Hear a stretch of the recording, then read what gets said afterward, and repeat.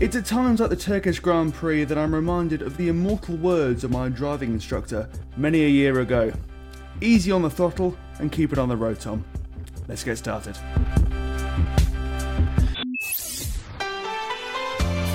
Sebastian Vettel's gone into Max Verstappen, and under braking, Leclerc has gone into the barriers at the penultimate turn. Perez ahead of Stroll, ahead of Ricciardo behind. Oh, it's a tight finish. It's a photo finish, adding another championship to his collection. It's Lewis Hamilton, champion of the world. I had a completely different word of advice that's stuck in my head from my driving instructor. I think the one that comes to mind is, my back used to be quite good before I got into the car with you. I used to apologise to him because it'd be coming up to a roundabout, brake. Oh no, I can go, quick, accelerate. Yes, it's bunny hopping down the road. To be fair, there was an element of poetic licensing there, but shh, don't tell anyone. Don't tell anyone. Secrets. Okay, so first of all, the big news. Lewis Hamilton has won his 7th Drivers' Championship. Started in 6th place, somehow made it to 1st, only needed to beat Valtteri Bottas by a handful of points, but Hamilton, being Hamilton, decided that wasn't enough. Only one pit stop, turned his intermediate tyres basically into flats as the track dried out. What are our thoughts, first of all, on this new record breaker or equaler?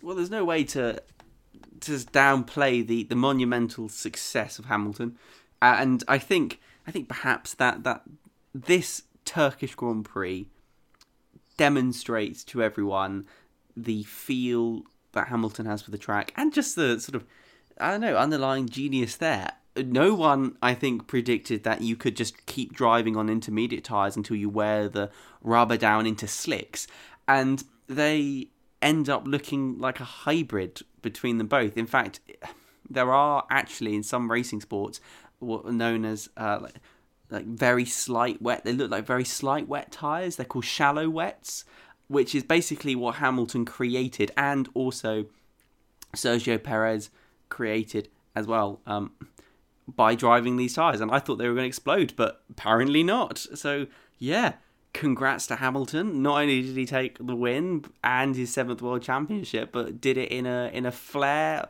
that can only be matched, apparently, by a Mexican in a racing point car.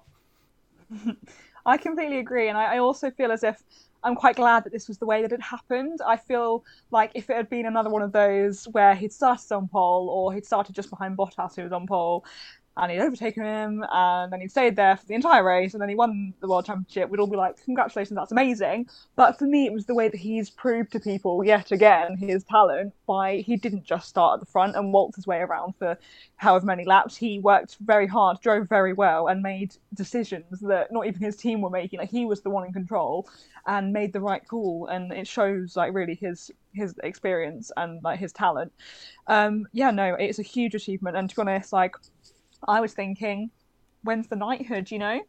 I feel like it could be... I was watching I'm a Celebrity, and I was thinking about how Mo's a sir, and obviously he's got Olympic medals, but, like, obviously this is, like, I don't know if you can't say anything's equivalent to anything because there's no Formula 1 in the Olympics, but I think we're getting to that point now. Like, he's got his MB already, as we know, but, like, is he going to be a sir one day? I think he should. What do you guys think?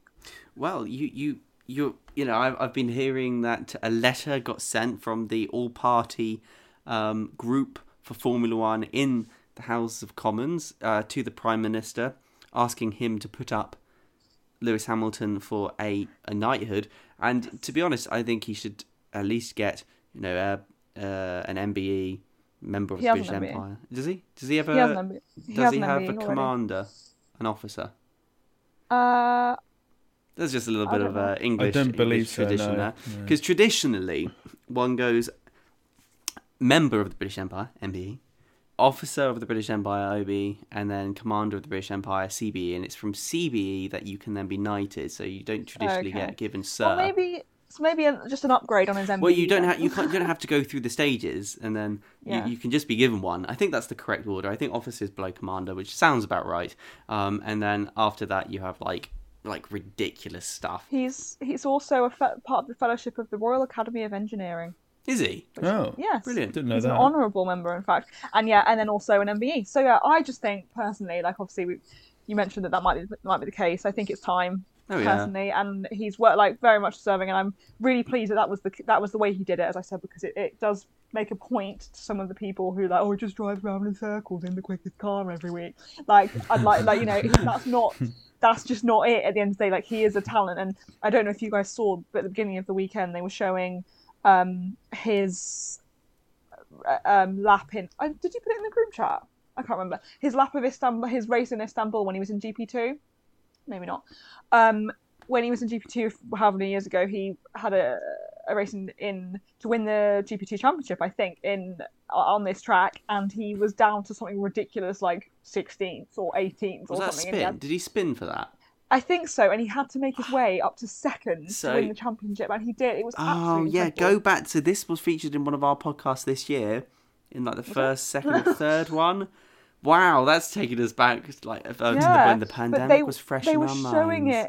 They were showing it on in the lead up, so as a demonstration of the track, obviously. And honestly, I could not quite believe what I was watching. The way that he just passed cars so easily, and that was in GP2, and that shows that the cars were the same. They're the same cars in GP2, so it's not just about the car. He's a talent, and he's shown it again this weekend. So what was quite incredible about that, and that draws parallels to what happened this weekend, was Hamilton went to his team and said, "Look, I want to race with less downforce, and of course if you have less downforce, you have less friction, so it's easier to spin." And he pushed the car to the limit on the first lap, found where the limit was by spinning, and then proceeded to race the race pushing just about below the limit, and that's how you do it. So, and then just like that, he felt that he knew exactly what his tyres were doing, he knew exactly how the car felt and what the track was now feeling like, and he did have some of the advantage because by not being in first place to begin with, you let all the cars push the water off the track for you. So he knew, he was very calculated actually, and him and Sergio Perez, we cannot forget that he did the same thing actually, and independently from one another as well. I mean, the team of Racing Point went on to Sergio Perez's mic and said, "Hey, box, come into the pits now." That's what it means. And he just said no. Just like Hamilton was saying, "No, I don't need to come in. I know exactly what I'm doing." And you're absolutely right. I can't think of a better way to do it, actually. Usually we get a bit disappointed if Hamilton just storms into the lead and is never caught up. Of course we're going to be disappointed. We want action, and that doesn't mean crashes. That just means wheel-to-wheel racing. And I feel like I was on my edge of the seat the entire time. It was a slow race because it was wet. It went on for ages. It was just fantastic. God, I could watch it all over again. It was like Hockenheim 2 years ago, whatever it was. And I think one thing that made the victory even sweeter is the fact that he started in sixth. From my sort of perception and view, Mercedes almost accepted defeat in terms of qualifying, and it made you think, oh, okay, well, Hamilton will be beating Bottas wherever he is on the track, but it's unlikely that he's going to be on the podium.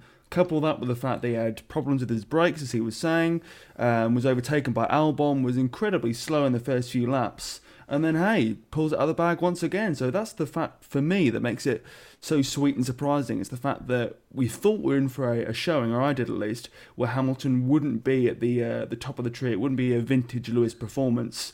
But then he showed us it could be. So we talked about the idea of a knighthood. I think one thing's for certain, a sports personality winner award will definitely be going to his house, and he'll be able to put that trophy on the mantelpiece along with 3 or 4, maybe even 5 he has, but yeah, huge race, very successful.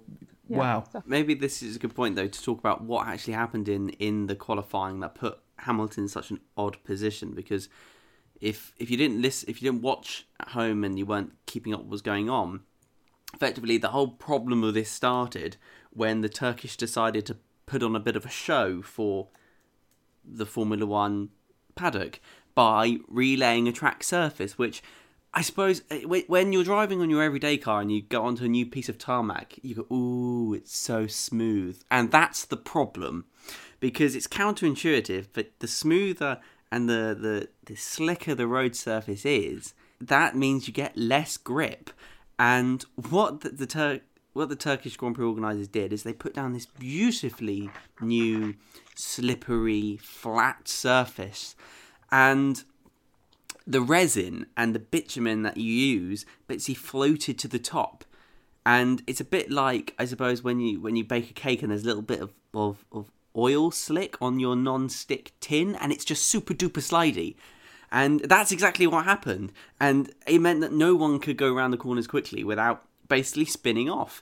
And then in qualifying, it rained slightly, and it created a new non-stick surface that never before discovered by the humanity that seems to be far more slippery than even Teflon. And I saw a lot of tweets, actually, from people saying, why don't these cars just turn up the downforce? Just put more downforce on the cars to overcome this.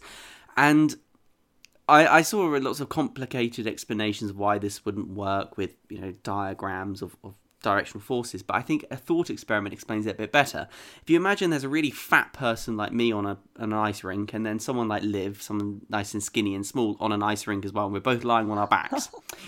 And then Tom comes in and decides to move us, right? If he pushed Liv, he'd be able to do it with relative ease. If he pushed me, I would be more resistive. But that doesn't really matter, because the thing below me, ice, is so slippery, and so this is what was happening. They were cranking up the downforce on the cars, and you might well have more force pushing you into the tarmac. But the fact of the matter is, the tyres just could not produce enough friction to change direction of the cars. And so what happens, you either don't turn, or you get understeer, or as soon as it flicks out you can't correct it and you get massive oversteer and you spin off. And so that's basically just what happened. It was just, we didn't get cars in snow as perhaps we thought we might in Hockenheim, but we definitely got the nearest thing to F1 on ice. It was ridiculous, wasn't it? Yeah. Like when we were watching practice and all the practices and stuff, like in the background here at home, literally every few seconds, like if me and my dad were out of the room or something, like yellow flag, or not, someone's off track, yellow flag sector 2, like, because it seemed like every 2 seconds someone on bloody spun off, and it felt to me kind of silly, to be honest. I personally was a bit like, this is dangerous. I was enjoying it, but at the same time I was like, when's the real accident going to be? Oh yeah, they were like Bambi. I was expecting us to have an accident of some kind this weekend that was more worrying than most, but thankfully we were very lucky and nothing happened. But I did feel a lot of some of the time like, really, someone has just gone off again. Like, and during the race, I'm sorry, we're talking about qualifying, but during the race, whenever we were watching someone else, like a particular couple of drivers who were in competition at the time, and then they would come up with yellow flag. I'd be like, oh god, this is going to be the one. This is going to be the one where someone's really badly hurt, and then obviously it goes green again, and they've managed to find their way back on track. But like, it was just a little bit of a. It was a bit irritating after all, but yeah, absolutely loved it to watch. And the reason I loved it is because everyone was well and safe. But yeah, what chaos! What chaos! I mean, the clear evidence of how slippery the track was the fact that Giovinazzi and Russell even spun when they were on track about to go into their formation grid. And it's quite funny and quite almost ironic in many ways, the fact that the authorities of the Turkish Grand Prix realised how slippery the track was after practice, commissioned a number of cars to go round the track to get more rubber onto the track, making it less slippery and introducing more sort of grip and friction, and then it rained. It rains. And we were very much back to square one. So it's almost like trying all that sort of stuff to make amends for the grave issues that were there on the track from Friday, trying to make amends. Fair play to the authorities for realising that they messed up. But Mother Nature decided, no, back to square one. And of course, they were up all night as well. They were up all night going over, getting rubber into the surface. And, well, I mean, we know that when rubber gets wet, it doesn't work very well, by the fact that when it's raining, often slip over in your shoes. So it's just, imagine doing, trying to do, not even getting up to speed, or 180, 200 kilometers an hour, and then trying to brake. It's just, you cannot do it. But it was through that strange combination of factors that no one could possibly have predicted, apart from maybe the man who betted that Pierre Gasly, Lance Stroll would end up on the podium. Maybe he predicted it, but the rest of us mere mortals could not predict the circumstances that would lead to Lance Stroll getting first place on the grid. Yes, so Lance Stroll was able to come into first place on qualifying. Extremely unexpected and it was going down right to the wire that he was able to do this. He's able to beat Max Verstappen, he's able to beat his teammate Sergio Perez as well as Albon. And I don't know about you guys, but after seeing him come up to that final straight, I thought to myself, there's no way he's going to be able to beat the Red Bull cars and his more experienced and senior driver. And then he was able to do so, able to beat as well Daniel Ricciardo. And I'm still rather perplexed, aside from the car that he has and the fact that Stroll is quite good in the wet conditions compared to other drivers, how he was really able to do it. Because, I mean, Lance Stroll is one of those drivers who, yes, does have the ability to get good race starts, does have the ability to maintain his position, he does have qualities, but I never had him down as somebody who's good in qualifying, considering, if my memory and stats are correct, Perez has pretty much outperformed him in every single race in terms of qualifying. I agree. What's quite funny is earlier on, like literally like maybe a few hours before or maybe the day before, I was no, it was the day before during practice. I was listening to the Sky Sports commentators, and they were saying stuff like, "Yeah, Racing Point are going to try really hard to improve their qualifying performance. They're not happy. Like their race performance is good. They make their way through the pack, but qualifying is just not what they want and not what they're aiming for." And I think I put this in the group chat. Actually, I was like, "Oh, so when on the Friday when I heard that, I was like, I'm absolutely taking Racing Point out of my team for my fantasy team. Like if they're doing so badly in qualifying." So it started to serve me right, really. But it's interesting that that's the point they were making, and then bang, there go Racing Point with that fantastic qualifying. And you make a point about how he beat Max Verstappen, and I actually felt like I was basically like a race engineer or race strategist here, because basically when Max was out doing a quick lap, and you might have seen this was during quality, he had purple sectors, sector 1, sector 2, purple sectors, and I was like, oh my god, like this is gonna be it, because like he's again, I'm just talking about my team again. He's my main driver in my fantasy team, so I was like, come on, Max. Like, and also I like the guy; he's a great driver. So I was like, come on, Max, purple sectors, and I thought brilliant. And then he went into the pits, so he never finished this purple sector, like this lap where he was absolutely like flooring it. Got to the final corner, went into the pits, and I was like, that was such a stupid decision. What if they don't get a chance to do that again? And I was absolutely right. He didn't get a chance to do that again, and then that was the situation. So I was sat there going, oh my god, I'm better than Christian Horner. Like, what's going on? I did think it was a bit of an error, but enough about errors of other people. Yeah, congrats to Stroll. I think he's made a really big point there to people, us included. A racing point, eh? People, us included, who say he may be a little bit of a pay driver, his father and the situation he's in there. However, he has shown us and a lot of people, he does have that skill and that talent, and in a car that is quick, but as I just said, isn't strong in qualifying. He's really made a point there, a racing point there. So, congrats to him, and I'm really pleased for him. Yeah, you're right about Max Verstappen. I thought that's really weird as well, because why would you pull a drive, like, even if you don't, even for some reason, they went yellow, and that, which means they're slower, in the last sector. Purple means that you're faster than everybody else. Green means you're faster than just yourself. Purple, and then it doesn't come in. It doesn't complete the lap. I was fuming. I thought it was really weird. Why on earth would you do that? It was so strange. It's like, I don't know. It's like binning a perfect cake just before you ice it. Why would you do that? It was fine. They admitted that they regretted it afterwards as well. So we should be working there. Trust me, like, Formula One is not a sport you play in hindsight. You cannot do that. It was utterly bizarre. But yes, so what? But Tom, you said, why did Lance Stroll manage to get this performance? Now, my theory is it's because of the way that last year's Mercedes worked on its tyres. If you remember rightly, the last year's Mercedes was actually quite heavy on its tyre use, right?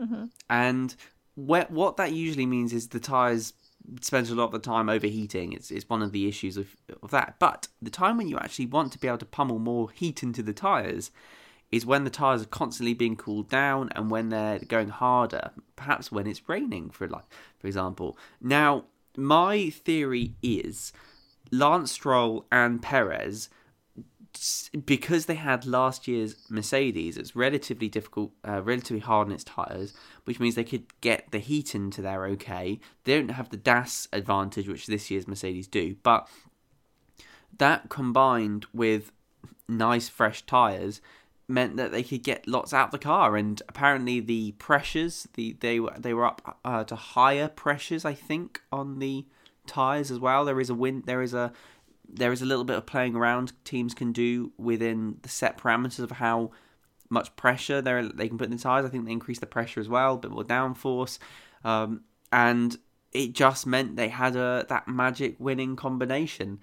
I suppose it's like, if you chuck different spices into a sauce, eventually you'll get this magic combination, and I don't know whether or not they'd ever be able to repeat it. I don't think we will ever see something like we had in Turkey ever again, because it was just such magic circumstances. But yeah, I think, and what allowed them to do, both drivers, was put in those epic laps.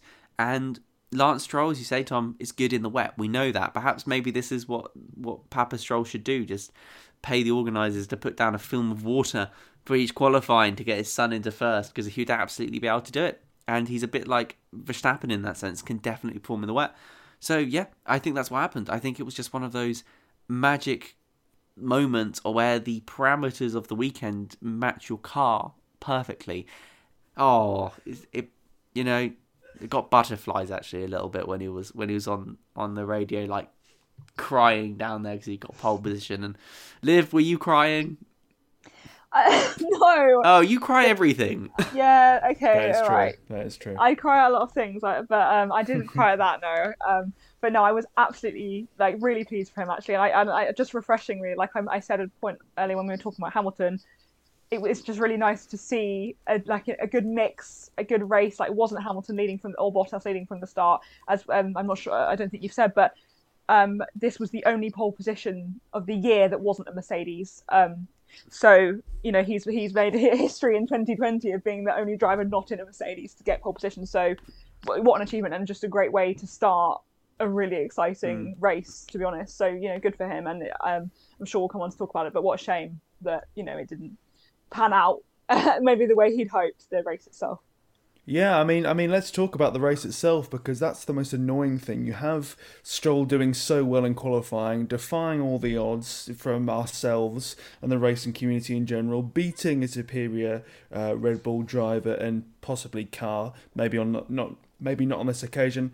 But yeah, a great start, comfortable, commanding for, 5, 6, 7 laps. It looked to me like it was in the bag for Stroll, because, the track was just so slippery. There was no one who was commanding the conditions, and he had a decent lead for a large amount of the race thus far. However, it all went southern, shall we say, all went south, when one Charles Leclerc spooked him by going to the intermediate tyres. Stroll said, no, there's no need for me to come in, Racing Point's mechanics and friends. I'm going to stay out, I'm going to carry on and get this win or get a second place or whatever.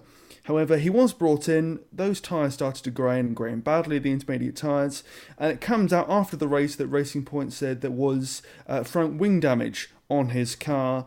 And somehow he was able to go slower, I found, on the intermediates. This is backed up by stats as well. He was able to go slower on the intermediates on a drying track than on full wets on a, very wet track. Finish in 9th place. Listen, we've always said that we're not sort of the biggest fans of Stroll because of how he's come on to the scene, but this was quite uncomfortable to watch. Him falling so far, but he did take it well. He didn't throw his toys out the proverbial pram, but gutted for him. He led 32 of the 58 laps. Oh, 32? Oh, man. Yeah, he led 7 then. Yeah, not just 7. No, he led 32 laps.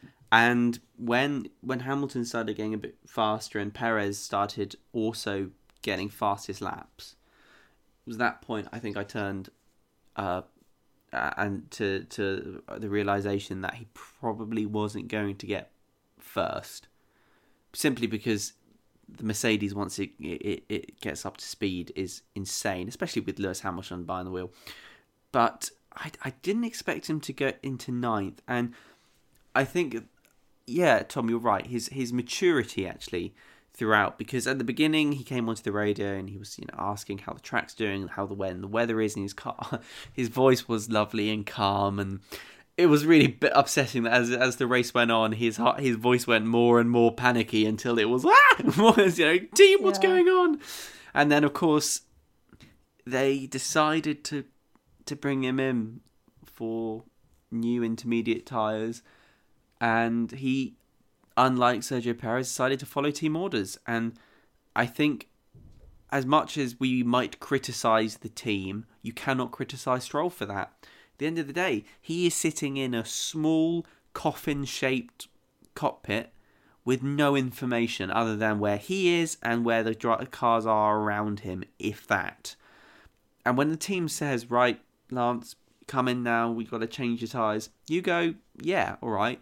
It takes luck really to say no to a team like that and it come out okay. So I don't blame him exactly for what he did, and it is entirely the team's fault. The team did lose him out on points, and that's just something he's got to deal with. But afterwards, he in an interview, they asked him, how do you feel? And he's like, I don't blame the team. They did the best they could.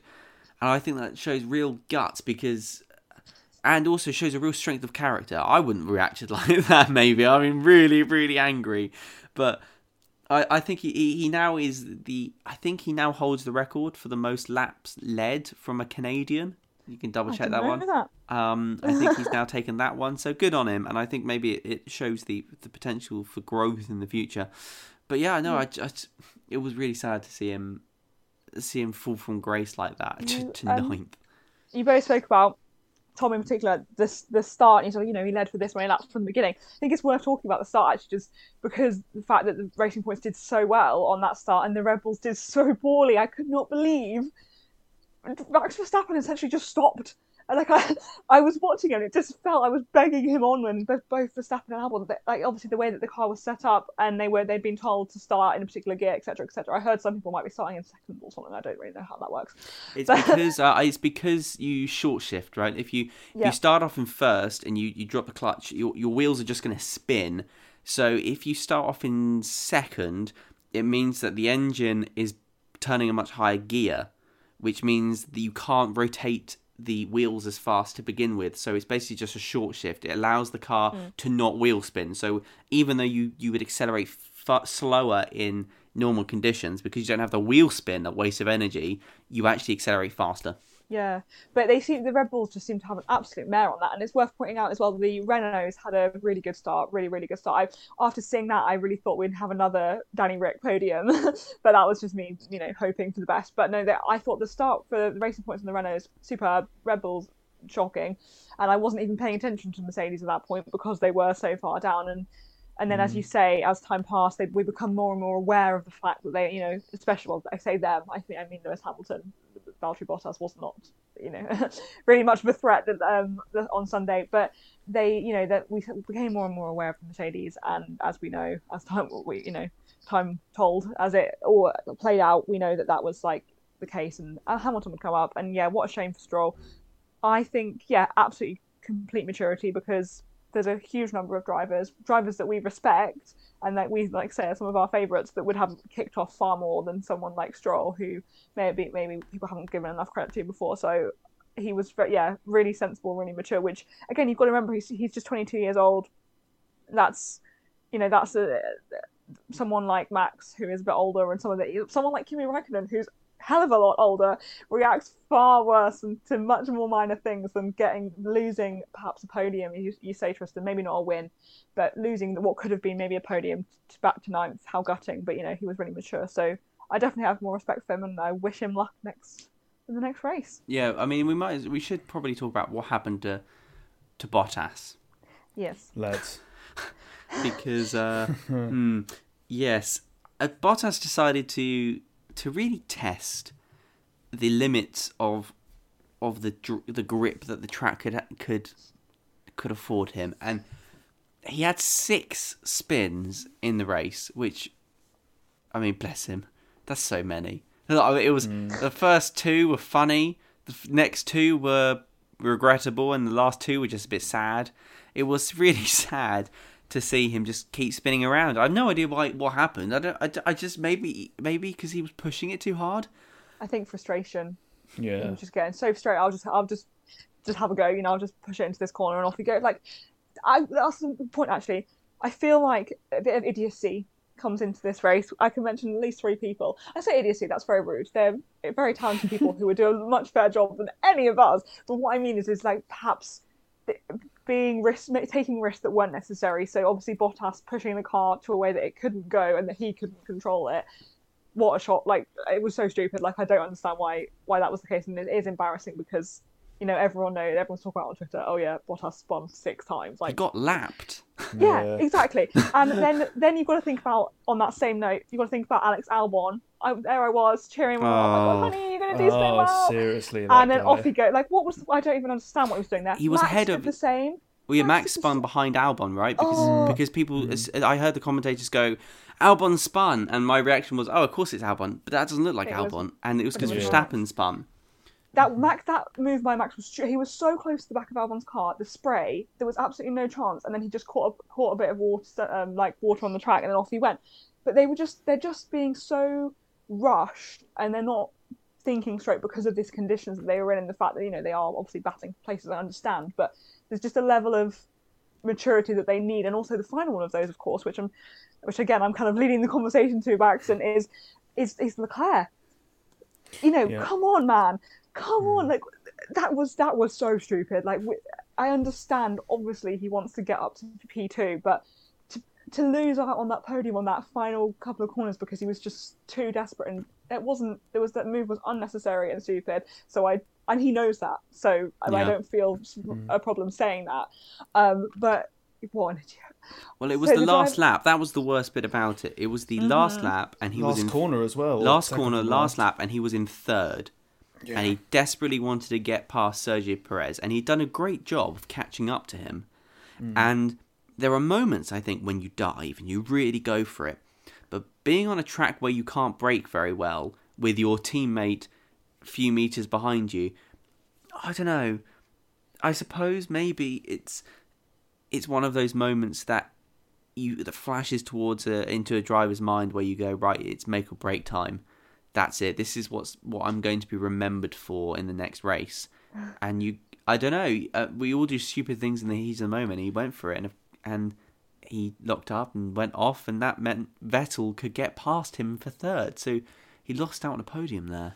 Yeah, I mean the fact that, as you say, looking at how poorly the Ferrari car has done this season and how he's been able to drag that car up in qualifying, in racing through this season, it just seems so out of character for him to go and make that reckless gung-ho decision. I mean, I'm hoping this will be a decision he learns from, and he looked incredibly upset and was consoled a great deal by the mechanics, not Binotto, because he wasn't there.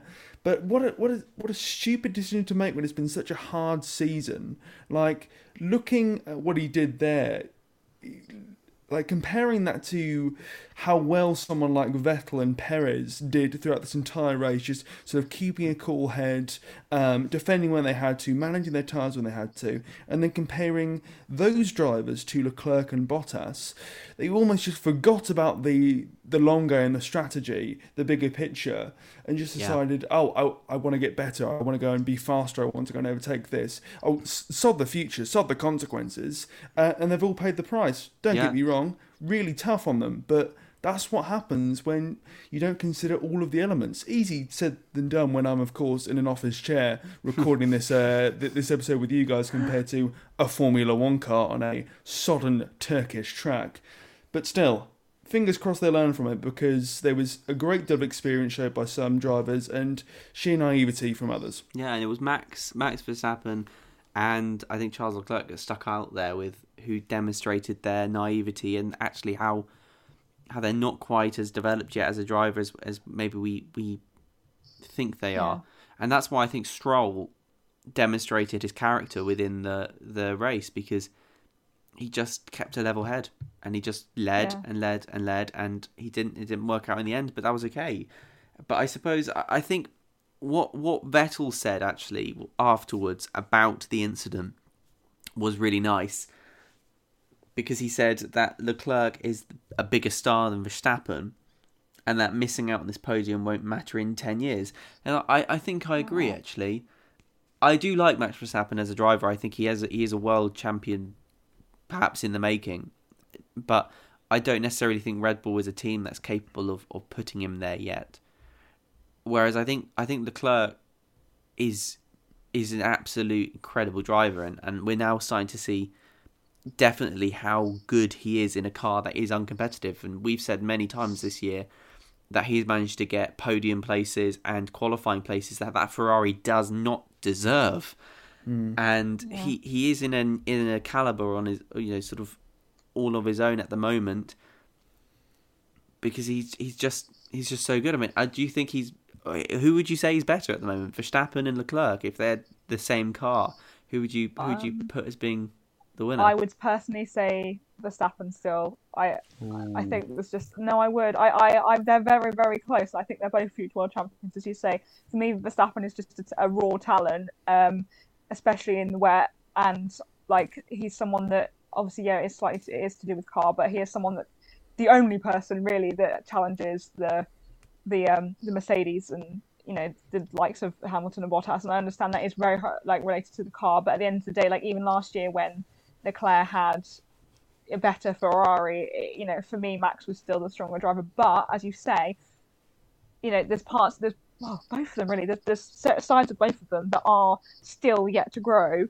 and at the moment both of them can cause themselves errors and mistakes that will stop them becoming those world champions. So I think that they both need to grow. But I agree, and I also agree that they could both do it. But for me personally, Max just edges it. For me, I'm going to have to strongly disagree with you on that one. I think Leclerc is far superior to Verstappen as an individual driver. I mean, the guy's only been in the sport 3 years, and I can probably name on one hand the amount of mistakes he's been able to make, and name on several hands all the great things he's been able to do. For me, Verstappen is a talent, but as you say, he's a raw talent. He's almost a sort of a luxury item you want in your team, because he has the ability to win a race and to make the audacious moves and to get pole position on qualifying because of that talent. But is he a team leader for Red Bull moving forwards? Can't say I'm convinced even remotely in that regard. Red Bull are building a team around Verstappen. Verstappen's very happy for that to happen. But with Leclerc, it hasn't all gone his way, and granted he's kicked up a fuss when he felt it was necessary to do so. But he's been so mature this season. I can hardly name a situation or a time where he's kicked up a fuss about how goddamn awful this Ferrari car has been, and he's performed so well. I mean, sort of looking at the contrast of this, Verstappen can be quite reckless, he can be gung-ho, and he can be almost mistake-prone in many regards at the crucial moments. But looking at Leclerc, this occasion, this one moment, why it shocked me the most is because it's so out of character, and for that reason, I just think Leclerc is going to storm competition if he were put in an equal car to Verstappen, because of how well he's taken to Formula One in only 3 years. That's fair enough. Yeah. But it is so kind of Vettel to say Vettel to say something like that, and it's just yet another attribute of Sebastian Vettel that we all love and adore. So he's so wholesome. I absolutely love him. He's I can tell you what, actually, that's a perfect link. I am so pleased that he was there on the podium with Hamilton. I can't even tell you for this moment, because I think I have a lot of respect for their relationship, and I really like it because Vettel's been very, he hasn't hidden from the fact that he's a little bit disappointed. He has felt disappointed in the sense that, the fact that Michael's records are being broken, and he said he's not overly pleased, but he has so much respect for Hamilton and their relationship. They've had fights on track, they've had arguments off track, but Vettel's always the first there. Like, I know yesterday he was parked next to him. Sorry, on Sunday he was parked next to him, so obviously he was the first there. But always in the past as well, Vettel's the first to jump up and congratulate him, because they've been through so much together over the years, and he knows a pure talent, and he recognises a pure talent. And he's up there if you look at the recent years, of one of the only other people who's been winning those championships. So what a great moment for those two to be together. And it made me quite emotional actually when Vettel jumped out the car and then leaned into Hamilton's car, and they high-fived, and he put his hand on his helmet. And I just thought, this is such an important friendship, because it's much deeper than a friendship. They've had so much rivalry and competition in the past, but Vettel's one of those people that he knows a talent when he sees it, and he definitely has that respect for Hamilton. So I'm so pleased he was up there, and he did deserve it. But of course, it was really Leclerc's mistake that got him up there. Yeah, and I couldn't really.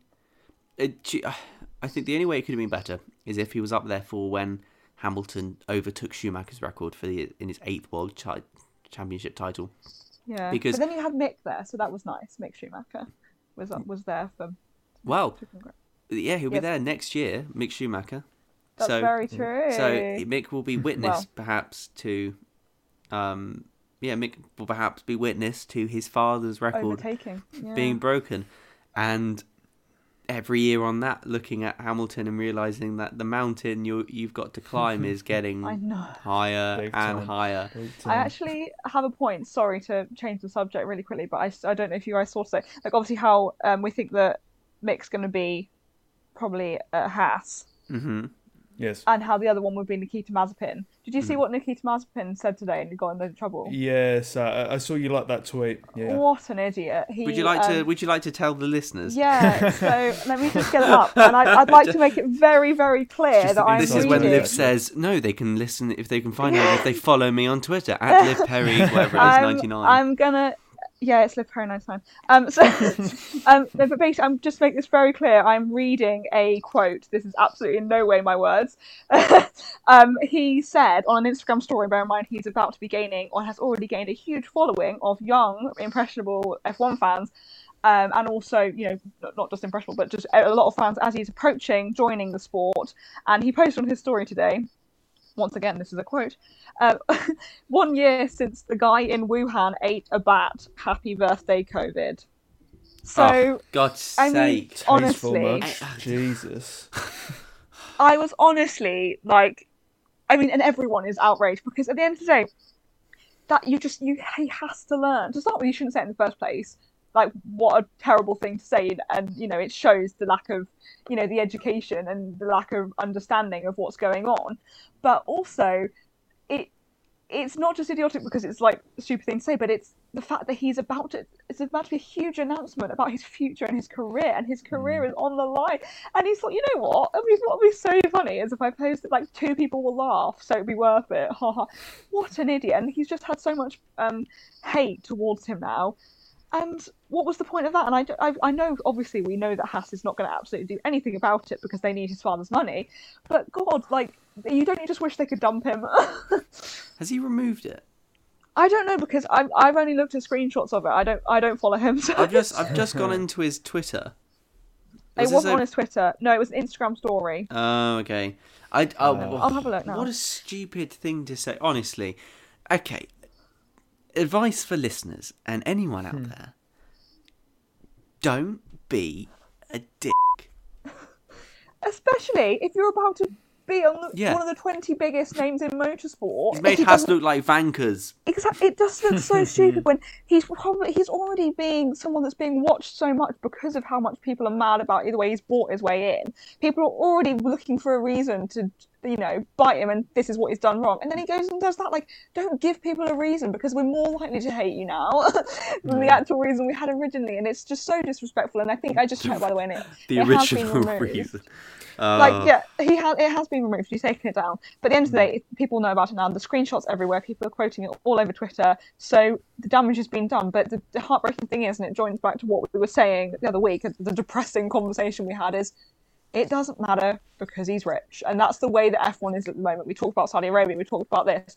At the end of the day, you can get away with a lot when you have a lot of money in the sport. So it's a shame, but we would have loved to see something done about it, but I'm afraid I don't think anything will happen. So just thought I'd add that to the conversation. But anyway, we're talking about just like the race itself, this podcast has started off with a real positive note and slowly spun down the slippery track of disaster.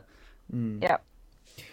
Sorry, going back to Vettel. We'll end on a positive, shall we? I mean, I can kind of link off from what you just said there, because many a year ago, I wasn't a really big fan of Vettel because he was the big arch nemesis of Hamilton. There was the incident in Baku where he sort of, drove into the side of him. Because he braked too hard or something and he smashed his front wing.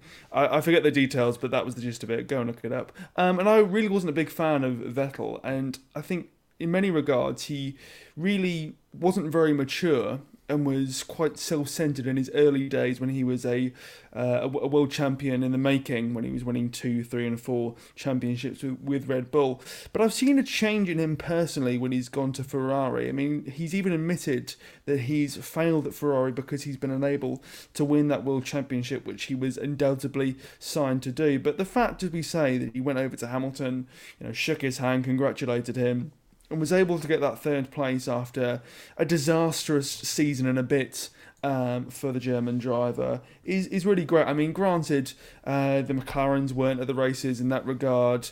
Stroll had bad luck, so did the Red Bulls. Ricciardo wasn't up there as we thought he would be, so there was a bit of luck. But if there's anybody in that entire paddock of 20 drivers who deserves a good break, it's Sebastian Vettel, after the fact that he went into the season knowing that he wouldn't be on Ferrari's good books. In fact, the divorce papers were pretty much signed between him and the Italian team. It was revealed he wasn't offered a new contract because of his poor form last season, and that he was going to be replaced by Carlos Sainz. And it was quite clear from the mechanics' point of view. I'm not saying there's a sort of conspiracy against the German here, but they were prioritising, and still do, Charles Leclerc, because Leclerc is the up-and-coming talent and he's going to be there for years to come, and that was evident by the fact that very few of them went to congratulate Vettel on that third place. But Vettel has, in many regards, had to make his own decisions and own calls in terms of tyres, in terms of strategy, mid-race, as Tristan said, when drivers like him are very much in a coffin by themselves, things whizzing past them at stupid mile an hour. So fair play to him, and I'm really happy to see him going to Racing Point or Aston Martin next year. I think he's going to be a great asset. It's a shame it's at the expense of Sergio Perez, who once again had a stellar race and is knocking on the door of Red Bull once more. But a great race in Vettel, very happy for him, as I am Perez, but I'm a Perez fanboy, so that's to be taken for granted. And so ends episode 19 of F1 in Review, a Turkish delight. Thank you very much, dear listener, for once again listening to the end of this episode, where we've taken a great deal of your time to discuss the haphazard, chaotic and beautiful race which was the Turkish Grand Prix 2020. It got exciting all the way from Friday practice through to Sunday, and it saw Lewis Hamilton become a 7-time world champion after winning from 6th place. Commiserations to Stroll, commiserations to Leclerc and Bottas, who, forget that one. But congratulations to Hamilton, Perez, Vettel, and all those that were able to be successful in this Grand Prix. Once again, filthy Stroll. After all the hate, after all the jovial fun we've had at your expense, we're all egging you on, but it wasn't to be. We'll be back next episode, where there will not be Grand Prix action for us to review, because the 29th of November is when we'll be seeing the first Bahrain Grand Prix of this season. But we will be back discussing all things F1. Until next time, thank you very much for listening. Turkey, man, we need it back in our lives. Honestly. We do. What a shame! What a shame it's not there next year. I know. Don't worry, lads. We've got Saudi Arabia. It's amazing how so many races have been cancelled because of COVID and coronavirus and the sort of issues that come along with that. But funny enough, Abu Dhabi, which has had its own problems with respiratory diseases such as MERS and SARS, as well as COVID, is able to carry on. Draw your own conclusions from that one, friends. But yes, money speaks, I think, in many regards. Maybe we should get Snetterton onto the race season, the small that's what Formula 4 circuit, the real finale. 20 minutes from my house. You guys can stay at mine. It's just 20 minutes away from my house. I'll drive you Is there. that an invitation to the listeners as well, Liv? Well, all 7 will turn up. Yeah, you're all welcome to come and stay at mine when the Grand Prix is at Snetterton. That's my comment. But the grand F1 finale, will Hamilton win? It's all down to Snetterton. I it just cannot sound cool. Also, I just thought I'd put this. There is a corner in Snetterton. This is a nice way to end the episode. Actually, there's a corner in Snetterton where, in the war, a bomb fell, and there is a hole there, and they have called it the bomb hole, the bomb hole corner. And as you can imagine, there are many slip-ups in commentary. So on that note, you'll see if it was that race, we'd see Hamilton going around the bomb hole corner to win his victory. No, I just thought that was a bit of fun. But yeah, that's actually a fact. So good times. Yeah. The end.